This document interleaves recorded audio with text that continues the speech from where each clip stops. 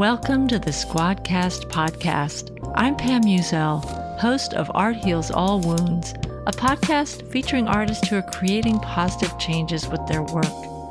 Squadcast is a cloud recording studio that empowers creators to record studio-quality audio and video with anyone, anywhere, and at any time. I'm a member of the Squad Pod, Squadcast's Slack channel dedicated to the podcast creator community. You're about to hear an episode of my podcast. It's an interview with Marcus Thompson, a sports writer for The Atlantic and former beat reporter for the Golden State Warriors. We talk about the stories that our favorite teams are telling us. Squadcast loves showing off interviews that are recorded on their software. And if you want an episode of your podcast to be played on this show, you can submit at squadcast.fm/share. Let's get to my chat with Marcus Thompson. Enjoy. I live in Oakland, California, and I have a pet peeve. When I go to a concert in Oakland or Berkeley, and the band says, "How you doing, San Francisco?" Now, I've been accused of being petty to take offense, but guess what? I'm not alone.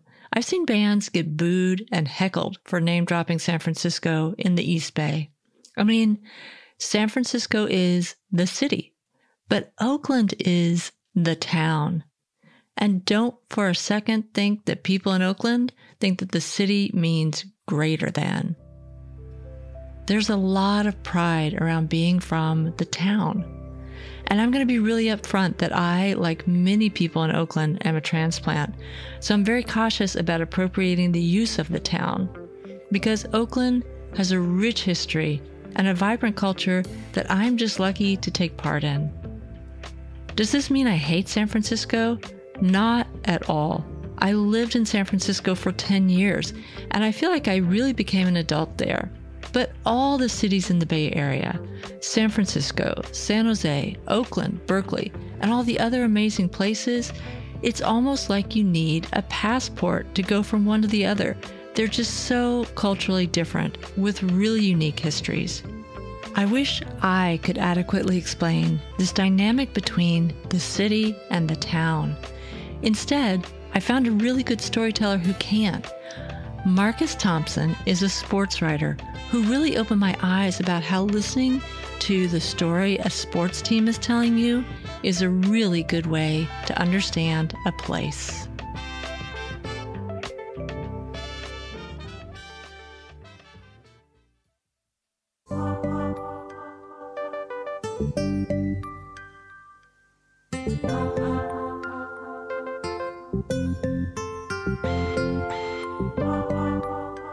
Marcus Thompson II is a lead columnist for The Athletic, recently bought by the New York Times.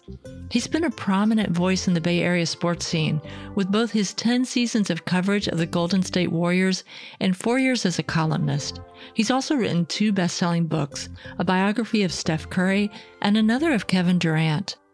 He's also a teacher at an art school, which is how I met him.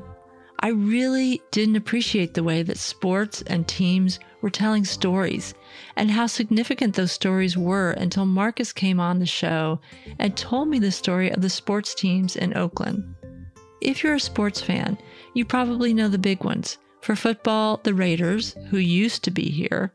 In baseball, we have the A's, or the Athletics, and until fairly recently, Oakland hosted the games of the basketball team, the Golden State Warriors. If you, like me, are not a huge follower of sports, I really urge you to listen to this conversation with Marcus. You won't learn more about sports, but you'll learn a lot about how your sports teams reflect the cultural dynamics of your community. Hi, Marcus. Welcome to Art Heals All Wounds. Can you introduce yourself by telling us who you are and what you do? Well, hello. Thank you so much for having me. My name is Marcus Thompson. I am a sports columnist in the Bay Area who opine and report and featurize on Bay Area sports. Yes. And we met because we are colleagues at an art school. You also teach a class at an art school. So before we get started on getting a little bit of your background and your story, I wanted to have you on the podcast, and I think I told you this already, because when you came to your very first faculty meeting, you began your introduction by saying that you had major imposter syndrome, which I was amazed. I've never heard anybody on their first meeting of their colleagues say that. And I thought to myself, this is a very honest and confident person, because by any metric, you're incredibly successful. And I'm wondering, why did you say you had imposter syndrome on that first day? Do you remember? I do. I still feel it. You know, this was a room full of teachers, people who do this for, you know, this is their passion, this is their career. And I'm a sports writer who's essentially like a substitute teacher. You know, that's how I feel. Like there's a hierarchy, and, you know, teachers are just, my wife's a teacher, so I kind of see the real up close. What she does, I don't do that. I don't do that at all. Like all that she pours into it, that's another level. And I definitely see at the end of the year, she's just flooded with all this stuff, all of this like appreciation and gifts and all that, because, you know, teachers have such incredible impact. Yeah, I don't get anything at the end of the year. It's like, hey, man, that was good information. And then, you know, I'll see you down the line, maybe in the career, which to me is a sign that there's levels to this. No, but I don't get anything at the end of the year either. And I don't know anybody who does. Really? I want to talk a little bit about your writing, because you're a sports writer. And I'm wondering, which came first for you, the sports or the writing? Or how did you become a sports writer? Well, it's definitely the sports first. Or at least, I'll say this, the recognition. If sports is a passion and writing is a passion, and somehow these two combine to become a career, like then I recognize sports as a passion first. Writing was a hobby that, you know, maybe because of my limited knowledge at the time, you just don't know is a thing to be into, you know. It was later on when people start telling me, hey, you're a good writer, right? I've been writing all of my life, but it just never was like the deal. Is like kind of doodling, right? Somebody, just because you doodle doesn't make you an artist, right? Or your career is going to be in illustration. So it felt like that for me. It wasn't until later where it was like, no, you're really good at this. You should like lean in.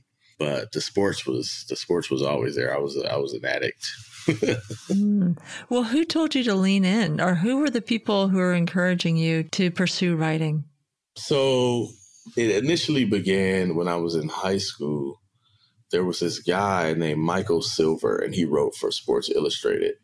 And for some reason or another, he just was volunteering in our journalism class. Like, I have no idea why he was there. I see him now pretty frequently, and I always joke with him, like, man, tell the truth. You were arrested, and this was like community service, right?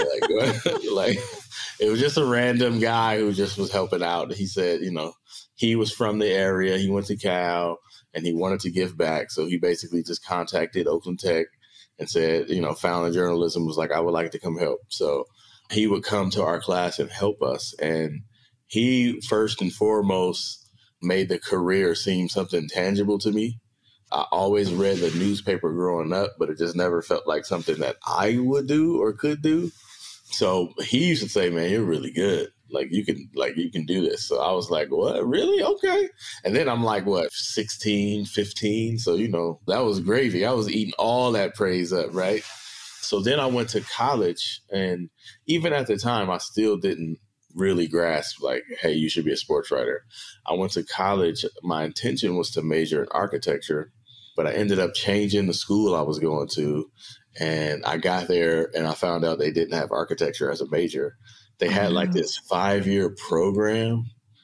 And I was like, I'm not staying here for 5 years. I don't want to do that, which was like dumb because like at the end of it, you get like a master's, right? But it didn't sound appealing to me. So I was like, I'm choosing a different major. And I looked on the list and saw journalism, and I remembered high school. And I was like, that was fun. Let's do that. So then I get in there and I'm all nervous because, you know, now this is college journalism, right? So I'm thinking, I was at the little high school paper and I'm thinking, this is going to be so much harder. I'm just going to try it, but I don't know if this is going to work. They're probably so much better than me. And I wrote one article and they were like, yo, can you be the sports editor? Like, you're like the best we ever had. And I was like, what? So at that point, my ego was completely inflated. And I felt like I was the greatest journalist of all time. So that's when it became, okay, this is my career, because they told me, like, they were amazed at my first article. It was like, you know, this is incredible. Like, you can do this. You should be the editor. And I was like, oh, okay, maybe I'll do this. Maybe I'll do it. Well, so I do have to go back because I have 2 children. They're adults now. They both love to write, but I know among their peers, that was very unusual. So I am still wondering about this young kid, teenager, who loves to write. A lot of kids and teenagers, when they get a writing assignment, it's like you're punishing them. Yeah, it's torment, right? Absolutely. And I see why it is as a professional, but at the time, like I loved writing. I used to write poems like crazy. I used to always write poems. I wrote poems to my mother. So when I was young, I always took pride in the fact that, like, I knew words. Like, I was a dude who, if I didn't get 100 on the spelling contest, like, you know, when the vocabulary thing came out, like, that was me. I like the use of words. You know how when back in the day, adults would be around children and they wanted to say something, so they would spell it out instead of saying it. And one of my great joys as a child was letting them know that I know what you just spelled, right? Like, you can't pull this on me. So I always had this kind of fascination with words and like to flex that ability. So being able to write poems, writing things, and people, how they responded to me because of it, it was fun, man. I loved it. I used to write. They used to put my little poems in the church bulletin, or like my uncle has a bunch of them. I used to write poems to my mom, right? If I liked a girl, I would write a poem and never give it to her, you know. So that's kind of, it began as that. That's what I'm saying. It wasn't real. It wasn't like, this is my career. It was just something I did. And this is going to be a funny, way off the cuff story, but it's real life. It's my life. I got a first inkling. You know, I'm doing this journalism thing at the high school, but it's just fun. Like, I just really want to write about the basketball team and the football team, right? Because they're all my friends. But so my father, he went to prison for a couple of months, and he came back and he was telling me about how he had, you know, he used to put money, he used to get commissary money by writing letters to people, like writing letters for people in prison. So if somebody wanted to write a letter to their girl, my dad was like this 70s kind of player. He knew how to talk, right? So he would write their letters for them. And so at that point, it was like, so this might be the family business right here. Like, I just remember thinking, you don't know if this stuff is like genetic, but that's where I kind of understood it as a talent, where it's like, oh, wow, that's interesting that you do that.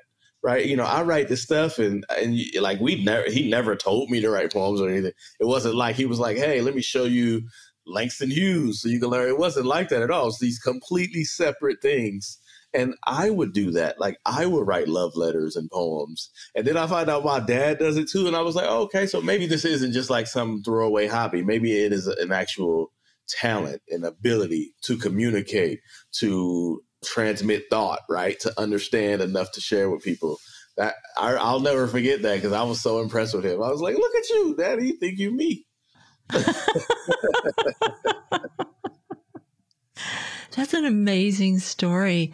Well, so until I started prepping here for our interview, I didn't realize you'd grown up in Oakland. Oh, yes, ma'am. I'm not an Oakland native, but from what I know of sports in Oakland, I would almost say that it is a heartbreak story in a certain way. Am I wrong? No, not at all. Not at all. I do think the sports story of Oakland mimics the story of Oakland. Mm. I remember we had this conversation and I was telling you how much I believe that, like, sport is art imitating life, and we gravitate towards it because this thing is such a vivid metaphor of life, right? And you could see that parallel in the teams. You can see that the struggle, the heartbreak, how rough it is. And of course, people would gravitate to the bad team trying to get better, right? Trying to make it, trying to compete with the great teams, because it's a metaphor of like coming from poverty and trying to make it and competing. Like, so to me, all that stuff is denounced or unbeknownst, like symbolic, right? Even if we don't know that's what we're doing, it's a draw. So to me, like the Raiders and the A's and their persona and their personality, it like mimics and vibes with the team, which is like an amazing phenomenon considering in 99% of the cases, the people on the team are not from the area, right? But in the situations where the marriage is so great, somehow the personalities of the players match the city. Like if you're in Pittsburgh and you play for the Steelers, like you're automatically just tough, right? That's the blue collar kind of, and no matter where you're from, you kind of have to embody that, and the city responds to that. So I do think that that was definitely true in Oakland. Like so much heartbreak and defeat and losses and getting back up and enjoying, like appreciating the little things and the, you know, so to me, it is a mirror of heartbreak and overcoming heartbreak and not being defeated by heartbreak. Right. That is so interesting. Well, the other thing too is that I know that you wrote for the Warriors, I think exclusively for 10 years. Is that true? Yeah. I was a beat writer for 10 years. Yep. Okay. So I have to ask you about your take on the story of the Warriors. Because for me, there's heartbreak there too, but in a different way. So I won't tell you until you tell me your take on the story of the Warriors. You mean they're moving? Everything. So I do think there's an automatic connection between basketball and Oakland. I think that's more about the area's love of hoop, right? And the Warriors were kind of the embodiment of that. It was weird because the collegiate basketball teams don't get the same attention or fervor. They do when they're good, but somehow the Warriors just became to represent the kind of grassroots basketball love of the city. And I do think that built the culture of the Warriors, right? It was, you know, basketball in Oakland, as it is in many inner city neighborhoods, especially after the Great Migration. Basketball is very cheap. It's affordable. It's accessible, but it's also communal. There isn't always like hierarchy and everybody can participate, and it's not size restrictive or cost restrictive or even gender restrictive, right? Like, so I remember growing up playing hoop, and it's just, there's people out there playing, there's people out there watching, there's people out there for the vibe. And then you go all over to these places and it's just really communal. And that's kind of what the Warriors were built on, the brand of the Warriors, these kind of community events centered around basketball where you can go to the neighborhood and you go to a Warriors game and you see the whole neighborhood, right? You see all of Oakland, you see the diversity, right? You see the kind of spirit, and you get to watch basketball, right? So to me, it was built on that. And I do think the success the Warriors had and their love of the area was because they like that vibe, like they feel it. I'd never forget growing, I wrote about this when they left Oracle. One of my favorite stories, when I was a beat writer, we would sit down low and, you know, you're watching the game and you're writing, but man, I had to like move my seat back because invariably every game I would run into somebody who I knew and they would want to stop and talk to me. And I'm like I'm working here, but they're like, "Hey, Marcus, what's up? How's your dad doing?" I'm like, you know, but you can't brush them off. Like that's basically family, right? So, but it always happened. And like they would stop and talk, and then the other media is mad at me, right? Because they're like, "Hey, can your friend move?" Right? So, but that's what it was. You were just in this space where it was just community, and I do think the Warriors kind of built off that. It was a very grassroots community momentum that kind of reciprocates our love for basketball. And when they move, that's the one thing I don't think they understood. When they figured when they moved, it's just right over here. It's just over here. It's not far. You still have access, but the spirit is different, the motives are different, and it's something that's very tangible. I don't know if that means it's going to be worse. It could be better, it could be different. But what was in Oakland was very unique to Oakland and the East Bay and the spirit. And that just can't exist in that $2 billion luxury item in San Francisco. Yeah, it's so interesting because when I think of the Warriors, I do think of this idea of a team whose fans stuck with them when they were not a winning team and just really boosted them up. And then once they became that winning team, they left. And I've been trying to think of like a movie or novel or something that coincides with. And I'm not a sports fanatic at all, but for me, there's a bitterness there because I feel like there's a lot of taking from Oakland. Yeah. That Oakland grows a lot of things, and then the Warriors is a great example of something that they grew being taken. Yeah, and it's difficult the people who run that, I don't even really think they're being malicious about it. I don't think it's a kidnapping. It's just a inability to understand because it's a culture that they just aren't a part of, right? They just don't see it as taking. They see it as like we're literally moving 7 miles, right, across the water. But I know this for a fact. The players love that element of you were with us when we weren't good and you were down with us while we were on our come up. And we respect that. We respect that a lot more than the people who now see us as the cool thing and want to get on. And if you know anything about most professional NBA players, which, or most professional players, like in general, like all of them have dealt with that journey of starting at the bottom and having to climb to their professional level, right? And they all have this in their life where who was there at the beginning and who got there when they made it. So they all kind of have to deal with that, and they can spot it, they can witness it, they can feel it. So they know who's there because they're celebrities and they're famous and they're in the NBA, and they know the people who are more about being proud of that because they were there before it was there, before they reached that level. So the players loved Oakland. They hung out with the people there, right? They built relationships with them. They made sure to be tangible. So I think they're trying to figure out how to do that now with a vastly different crowd. It's just, and I'm not saying they can't have success in that environment. They absolutely can, right? Like wealth can accomplish a lot, right? So, right. But it's just noticeably different. And the people who experienced it before definitely have a hard time with that transition. It's not as simple as the people who made the decision think it is. Right. I mean, I think a lot of people don't know this, right? But just the inner understanding the intra dynamics of the Bay Area, like that's not a simple move. Like you take out all this other stuff, there's just a natural brotherly rivalry between Oakland and San Francisco. That's there. If you hear, you kind of understand that.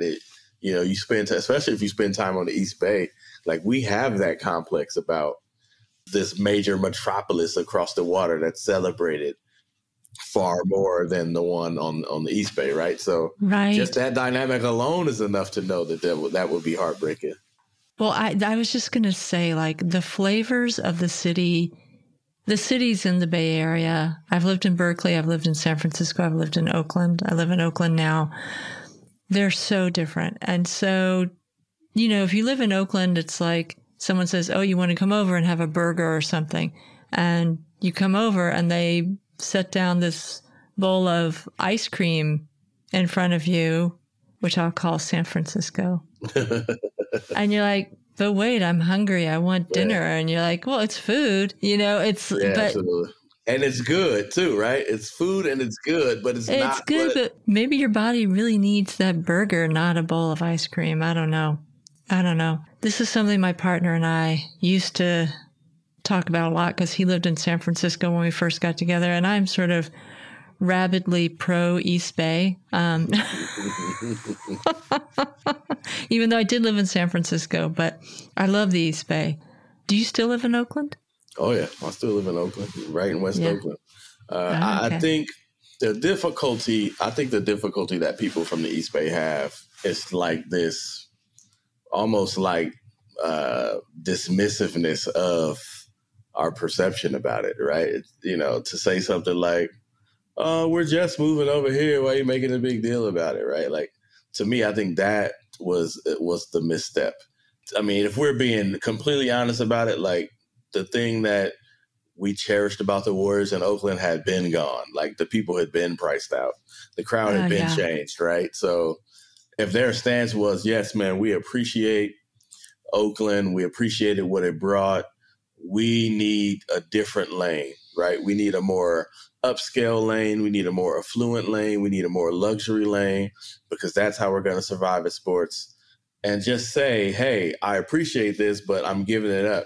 I think the difficult part for the people on our side of it is to act like it's just going to be the same, right? Like, hey, no, we're just moving the same thing we had down the way, right? Which, in addition to saying essentially what you offered wasn't enough anymore, it also is gaslighting, right? It's also plays this double sword action of we're moving because you really aren't good enough anymore. You were good for where we were, but where we're going, you're not good enough.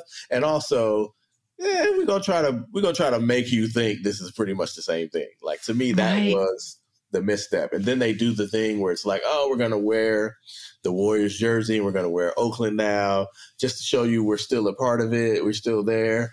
And to me, that was the extra layer. And I think it's okay to say, I like what San Francisco offers. Like, that's perfectly fine. I like I drive around Nob Hill in awe, right? Like, I'm like, yo, like, it's a thing. I'm sure if I had the money, I'd probably do it too. I'd probably, but that's fine. These are two different cultures, two different worlds. And I think both of them are acceptable. But to me, the difficulty is saying, it's the same. We're just gonna, to me, that's like, come on, man, just acknowledge what we have here. Just acknowledge the uniqueness, acknowledge the what it did for you, and then be upfront about, like, that's not good enough anymore. Right. But what you're saying is such a metaphor for Oakland in so many ways, in terms of gentrification, in terms of the rising cost of living here, in terms of the shifting demographics. It's like there is a change there that is incredibly uncomfortable. I live in West Oakland. I live like 2 sizable blocks from McClymonds High. And like, I see people coming to move in these condos and these fancy condos, right? And I get it, man. You spent your money. You want a particular lifestyle. Like, I understand. But you can definitely tell they just have no desire to be part of the community they're in. Like, at all, right? As a matter of fact, like, let me carve out this nice little luxury and exclusive and secluded space inside the community, right? Right, with a gated courtyard. Right, yes. Absolutely. Like, and then the gated garage where you drive into, so you never have to. Like, when people are out doing their thing, like, around this community, and we don't like that. We don't like the look of that. We don't like the sound of that, right? So you literally moved inside a community where this is part of the culture of the community. And not only do you segment yourself off, but you also now start taking down some of these cultural elements, right? Like, to me, that's the part that's like, geez, like, if you're going to move, that's fine. Move here. I'm not saying don't bring your money. Don't, like, park your car. But, shop at the local store, like, meet the people, right? Like, go to the high school and play hoop, right? To be a part of the community, right? Instead of being isolated from the community. To me, that will make what's happening a bit more palatable. Right. Because right now it's a bit like colonialism. You go, you go to a place and it's not that you're moving there because you love that culture. You're going to go there and you want to take your culture from suburbia or wherever it was that you felt comfortable into that place. Planet. Yeah. Absolutely. And there are people here who understand that that's not the way, right? There are people here who understand, who like just love Oakland, and it's like, I kind of want to be a part of that, right? I'm going to leave suburbia to be a part of what's happening here. I just don't know if there's enough. Right. But you meet those people who are like, no, let's preserve what we have. Like, and the great part about Oakland, which has always been the case, is, man, as long as that's your mindset, you are welcomed. I remember going to Oakland Tech, not knowing that the rest of the world was so different. When I went to school, I went to a Black college. I was stunned at the sight of all Black people. It was jarring. And I went to school in Oakland, right? You just didn't know how everything was there. We never thought about these. I mean, it was obviously predominantly white, but there were Black kids, there were Africans, right? There were Mexicans. We just had everything. And it was so normal for our culture that it was literally jarring to see something different. And that's why I'm like, oh yeah, we do kind of do it differently. If you just come and you want to be in on it and you part of it, like, you are always accepted out here. Yeah, that's the East Bay way. That's Absolutely. what I say. No question. That is the East Bay way. That's the East Bay way. Yep. You know, I could talk to you about this all day, but I did have one question about your teaching. Most of our students, a fair number of our students in our department are athletes. And I would wager that the majority of your students in your class are athletes. Yep. And I'm so curious. We're in a department that really emphasizes storytelling. A lot of our students that we teach have dreams of continuing in sports. And we know that that's a really hard path. But what do you think is the value for these young athletes to learn the art of storytelling? The thing about sports is they live the stories out before they actually live them out in life. Like that, to me, that's the art of sports, is that you create these like real-time scenarios that require the creativity and thought and improvisation to get through. Right. And now they create a baseline for you when you go through it in real life. Right. We all can understand this idea of a small person going to compete with a big person and winning. Like, we all get it. Like, the tortoise and the hare is a race.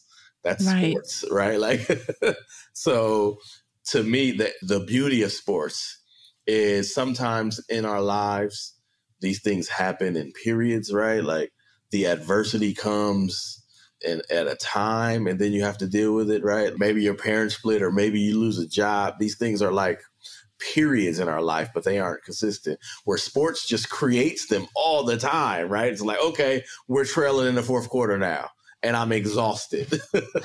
I'm tired. Like, what do we do, right? Like, you just keep doing it. You keep throwing in these random situations with all these various contexts, right?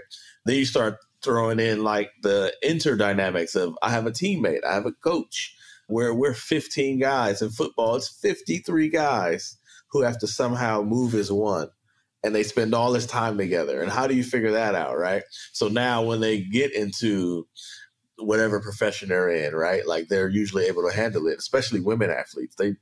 They get all this practice at the very natures of adversity and competition. And then they have to go vie in a world that's kind of against them, right? So they're like, man, this is what I've been doing, right? This is what I've been against. That's why they do so well. When they graduate, they do so well because they've had 1,000 opportunities to practice it, right? So to me, that's what makes sports great. And the ability to find those threads and share them with people, like, they almost have a front row seat to it. So to me, once they learn that, once they learn how to tell stories, identify the stories, right? One of the things we do is we look at the storyline, like, what was the case in 1908 when Jack Johnson, like, how are the storylines developed? And what is the case now when it's, now it's Deshaun Watson, right? Like, the villain athlete who behaves in a way that now becomes representation for all Black people, right? It's like, okay, this guy acts like this. Now this is a symbol of how Black people act. And Deshaun Watson does this. So, okay, we told you they were hypersexualized, right? And how, oh my God. So these themes, so now you can recognize them, you can spot them because you see how it plays out.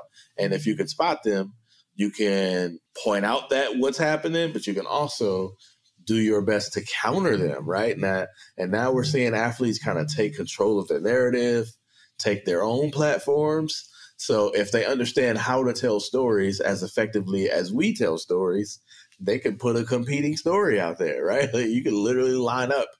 And if I'm good at it, I have the goods. I have all of the details, right? I'm trying to get information from them. They already have the information, right?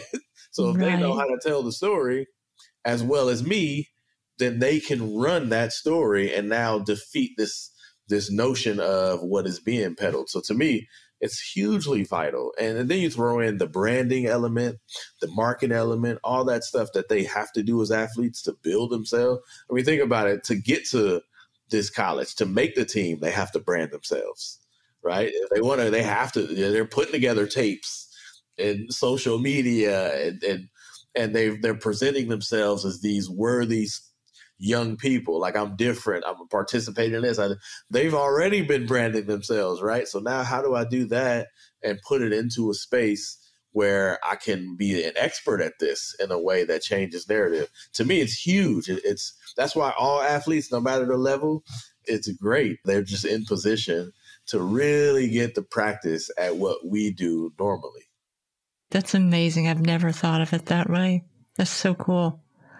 Well, Marcus, if people want to follow your work, where should they look? I write for The Athletic, which was recently bought by the New York Times. So cool. You can subscribe to The Athletic. No, I was good. I'll take it. Oh, good. You can find me there. You can find me at the New York Times. You can find me on all social media at Thompson Scribe, or you can just, Google me and say hello. Well, thank you so much. I've learned so much. Thank you. I'm glad we did it. I hope I didn't sound too much like an art imposter. I don't think you are an imposter. I think that you are the real deal. I appreciate that very much. You're listening to Art Heals All Wounds.